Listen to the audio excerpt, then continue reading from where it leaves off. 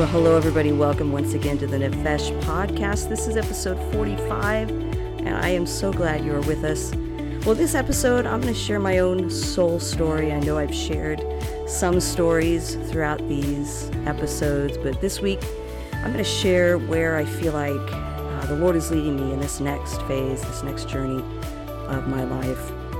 For the past 4 years, I've had the incredible privilege and honor of serving as an associate academic dean and then academic dean of a small Bible college in Northern California that actually ministers to and has students from all over the world. An incredible ministry, incredible opportunity to come alongside people of all ages and guide them as they fulfill their calling to ministry. Some not fully sure of where they are going or what ministry they're called to, but all, I think, feeling a general sense that the Lord wants to use them in some specific way to reach the world, to reach the lost.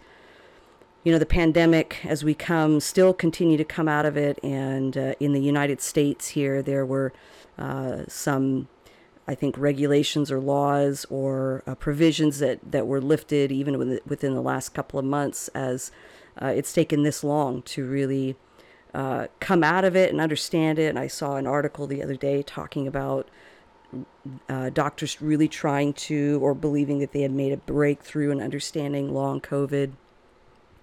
The impact of COVID on everybody's life all over the world has varied, of course, from some just a minimal disruption to others more, unfortunately, permanent disruption, but even those dealing with issues like long COVID or health issues. But every institution, especially churches and schools, small businesses as well, have really been affected. And one of the things that I have seen, and particularly in working with this Bible college, is the impact on churches. We know that churches here in America were closed to a varying degree in the various states for a certain length of time, and the impact that it had on so many. Some churches closed.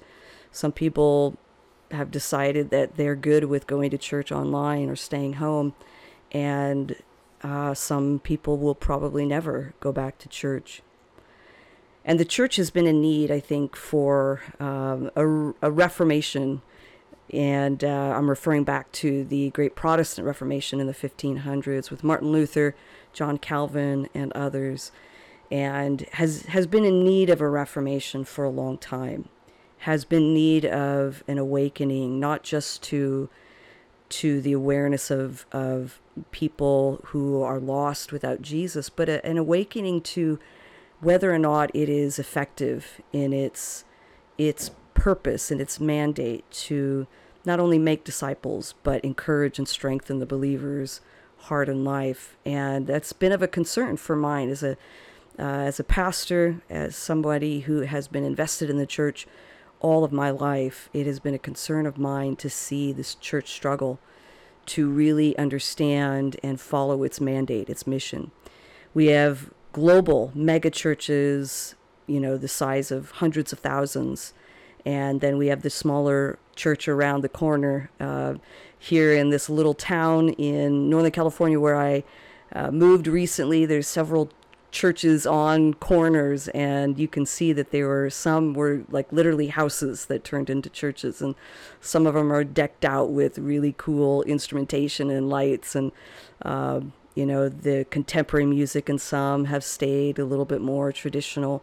There's all size churches and even churches that are meeting in their house. And Joey Tejas, who we had on a few episodes back, is really seeing a growth in the movement that he is a part of, which is very exciting. He's seeing small or house churches really bubble up in a lot of different places. And you can check out his ministry at connectionhouse.org and really what God is doing in and through him, as he and I have been on a similar journey of really discouragement with the church and really trying to help the church envision how it can be most effective to impact people's lives. And so we're seeing even, backyard church in his backyard, baptisms in his swimming pool, and seeing it kind of move in other directions. And so there is excitement, there is movement. And even in the big mega churches, I am not discouraging or down on them necessarily, as they have been able to do really tremendous things. And it's exciting to see the work that they can do with the resources that they have all over the world. They have been able to make an impact. But one of the things that we are doing, whether we are a small church or a big church, and even in our Christian colleges or Bible colleges, what we are failing to do is really make disciples. In the Industrial Revolution, and particularly in the 19th and 20th century, we learned how to mass produce things. Henry Ford learned how to mass produce the automobile, and he created the whole assembly line. And I don't know what he started out as far as how many cars he originally was able to make a day on that assembly line, but that definitely impacted the growth, the rate of cars. And soon it was like, hey, don't you need a car? Everybody in your family needs a car. Even the baby, she needs a car. Mass producing cars. We've learned how to mass produce food using modified growth, GMOs, what they're called, GMOs, and learned how to modify food in order to increase their production and increase the amount that we could produce. And that has helped stem the tide of hunger and starvation all over the world. We've learned how to mass produce a lot of things. And I think we've gotten into the habit of thinking in terms of mass production and thinking in terms of split-second returns and growth at microwave speed. And we've translated that into the church and into spiritual growth, into discipleship. At times, we've attempted to mass produce evangelism. Again, I don't want to discourage and speak ill of any type of crusade or revival that has seen thousands or hundreds of thousands come to know the Lord, as I do believe that those can be affected. I do believe that people can accept Jesus as their Savior at a Harvest Crusade, or at a Billy Graham crusade, the late Billy Graham, or at other crusades. I do believe that that is possible. But we've come to treat those types of mass production, mass events as the norm. And so altar calls become the place where people are invited, maybe even first hear about Jesus and then are invited to accept him. But then the follow-up is often lacking. So what does that mean? And because we're trying to get people not to turn the channel or leave the auditorium early, we're trying to get them to take the bite, to take the bait, so to speak. We reduce salvation into a very simplistic idea.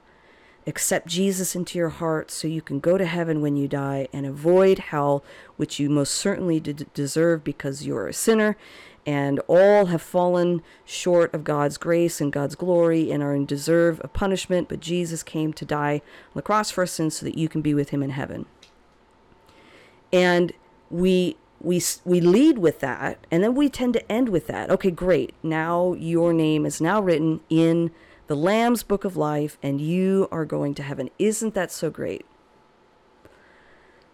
And as awesome as that is, and as true as that is, what about the in-between? What about life now, before I get to heaven?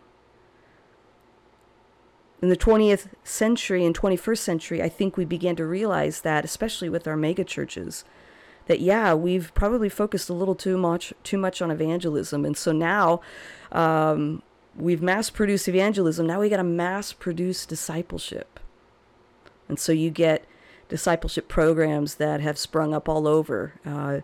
In the 90s and the 2000s, there was a program called Master's Commission, which, again, I don't want to denigrate its impact. I believe I've seen the impact that it has had, and a positive impact that it's had on many lives. And people came and people spent money because they were hungry for discipleship.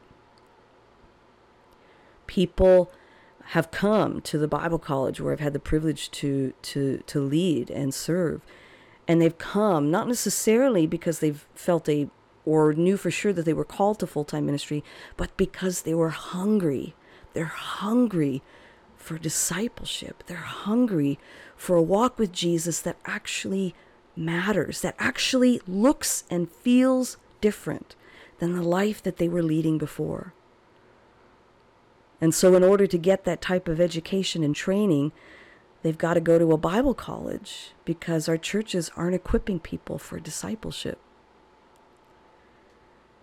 Our churches right now are struggling to survive. And as I was in full-time ministry, I again, not denigrating the full-time minister, I understand the challenges, the concern week to week on the tithe and on, whether we'll get paid and we can pay our own rent or mortgage or whatever it might be, because we are here and committed to the church full-time. The church right now, in a post-pandemic world, in a world that has become global and even more technologically oriented, the church today, I think, is struggling just simply to survive and to continue to be relevant. And pastors, and again, I have been there, it can be very easy to focus on that survival. And or we may just have so many people and so much going on that we are simply not able to disciple people. So what used to be the role of the church and the pastor is now severely lacking and is being outsourced to so many others. David Fitch wrote a book years ago titled The Great Giveaway, and in one of the chapters, he talked about how pastors and churches have given away counseling and the true understanding of soul care to therapists. I strongly support and believe in therapy and psychologists and counseling, but we have, instead of managing and helping people and being equipped to help people on their journey and counsel and guide, we have relegated that opportunity to therapists. And so we now have people who just need somebody to talk to, somebody to guide them, somebody to disciple them, who are going to therapy because there's no one else to go to. Churches are too big, pastors are too few. And nobody in the church, very few people, understand what it means to be a disciple of Jesus themselves. And so when people in the church come to them, they're barely able to help them, let alone keep themselves afloat. The world today is in survival more now than ever before. Some people are thriving. Some people are still doing well. And if you're one of them, wonderful. Help others who are not, please.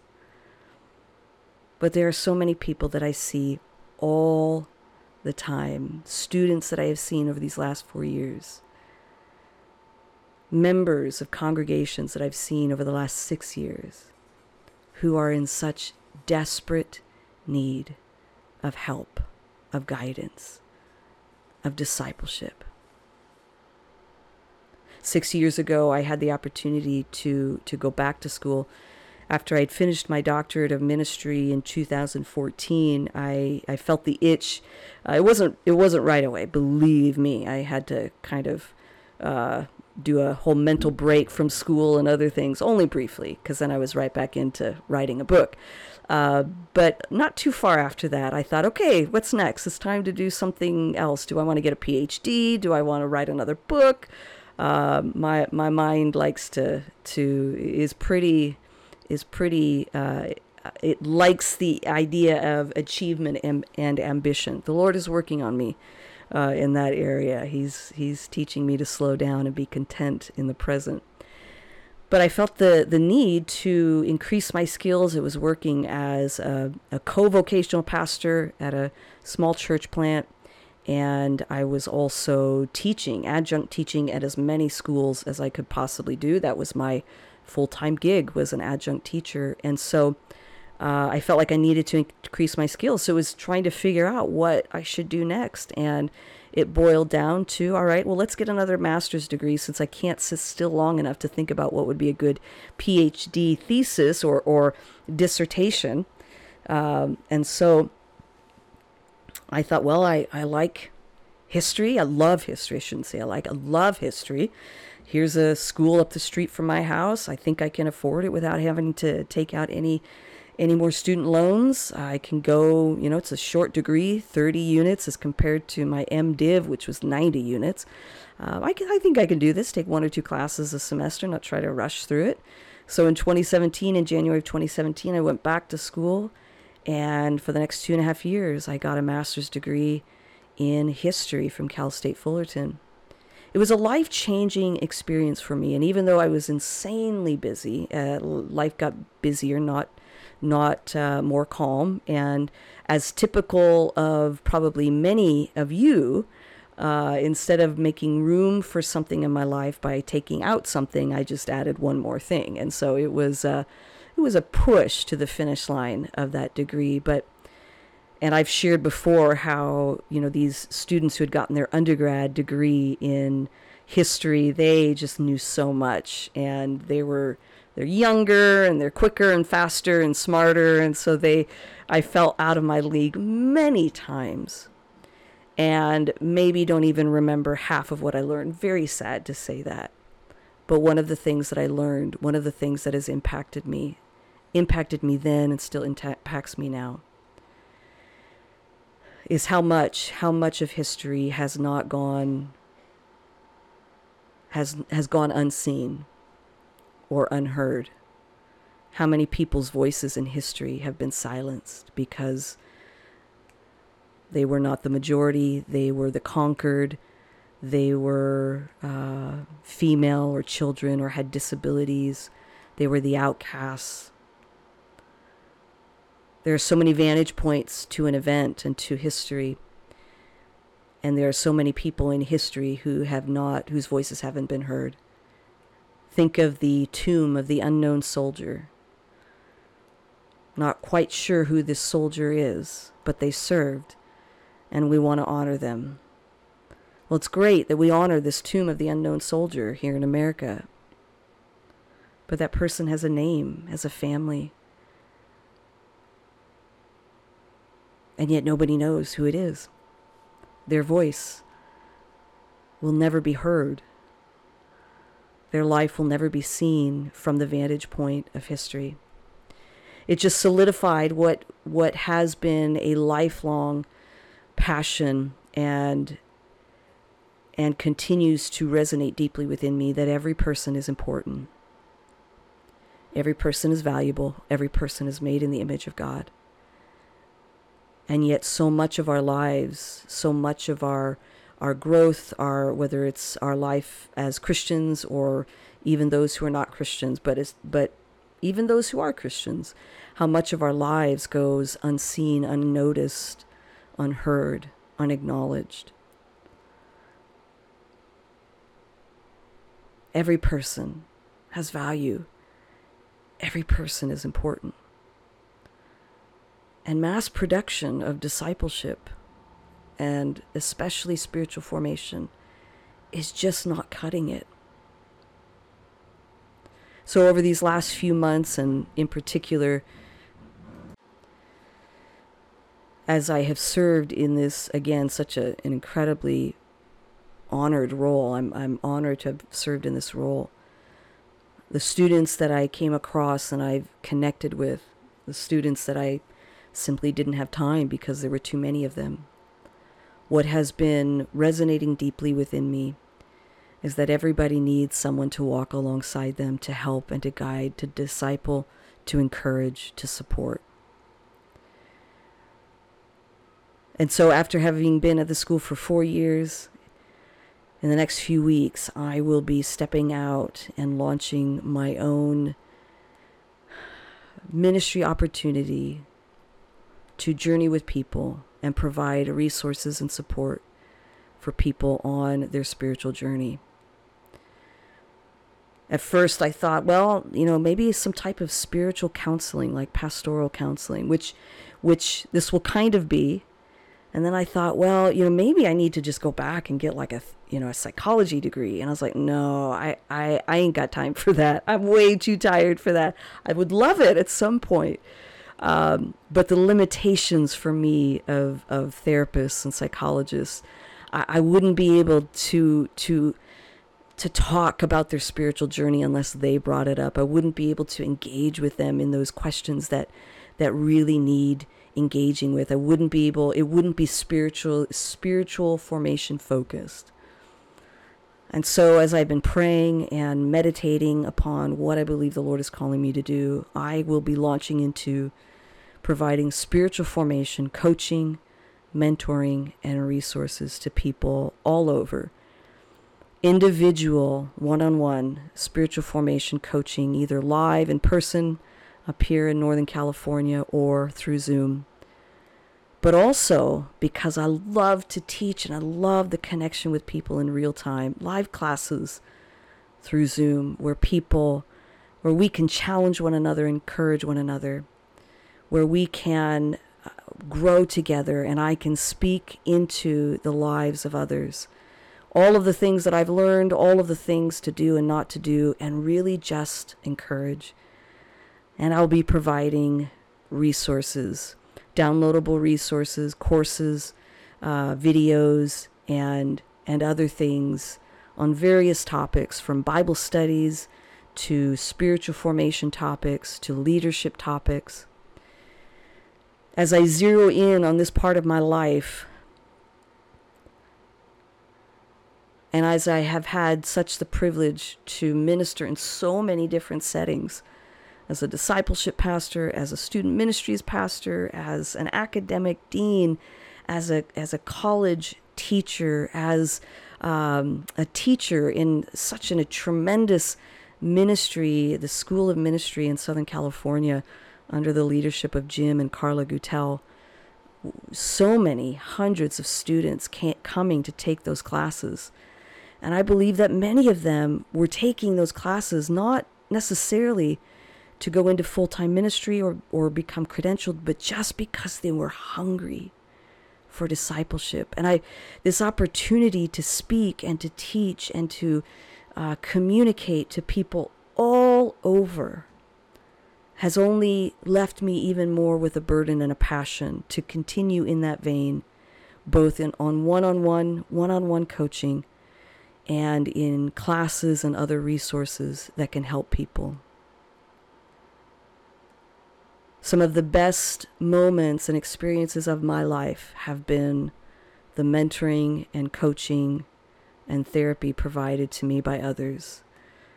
Friends, mentors, family members even, teachers, professors, pastors, who have walked with me and spoken into my life. I have truly been blessed with an amazing youth pastor growing up, and youth pastors, I should say,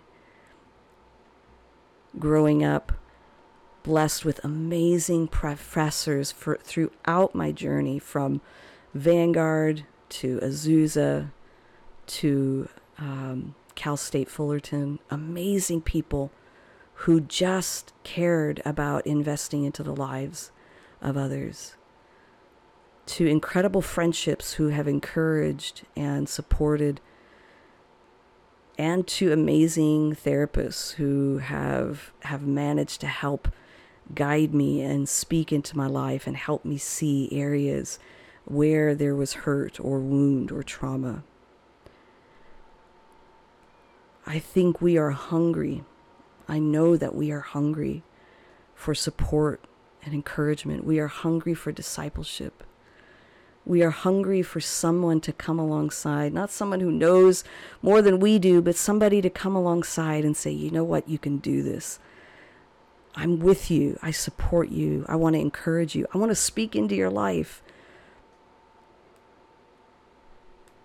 I want to provide the support and the mentoring and the coaching that has been provided to me. I want to let you know that you are seen and heard, that God loves you and cares about you so much, and that extension of God's love and care can come through someone like me. As I move into this phase of my life and ministry, as I fulfill two parts of my life that I am most passionate about as far as ministry. I'm most passionate about people, and my favorite people are my students and my nieces and nephews, but don't tell anybody. No, that's not true. I think friends are also part of that favorite people, but I love interacting with, helping, guiding, and coaching people, and pastoring and teaching are my gifts, are my calling. And it's just as surprising to me as it is to many other people. But helping to shepherd people, helping to guide them, and allowing God to speak through me as I study His Word, as I understand the complexities, or at least try to break it down into ways that anybody can understand. It is truly a gift. It is nothing that I have, nothing that I could have manufactured. And it is my desire to use those things to speak into others' lives. So more coming your way very, very soon, as the Nefesh podcast will only be part of this coaching and mentoring and resources that I will be providing. But in the next few weeks, allowing people to get a glimpse of that, and as it resonates with them, to be a part of that. And I want to encourage you, wherever you are in your sphere of influence, and maybe to think about you and where you are right now in your spiritual journey. Do you have somebody that you're pouring into? And is somebody pouring into you? Is there an ache, a desire for more? For understanding God more? For understanding His Word better?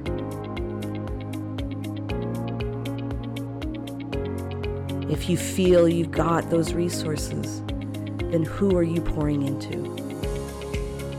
Who are you ministering to? Who are you coaching and mentoring? Who are you leading?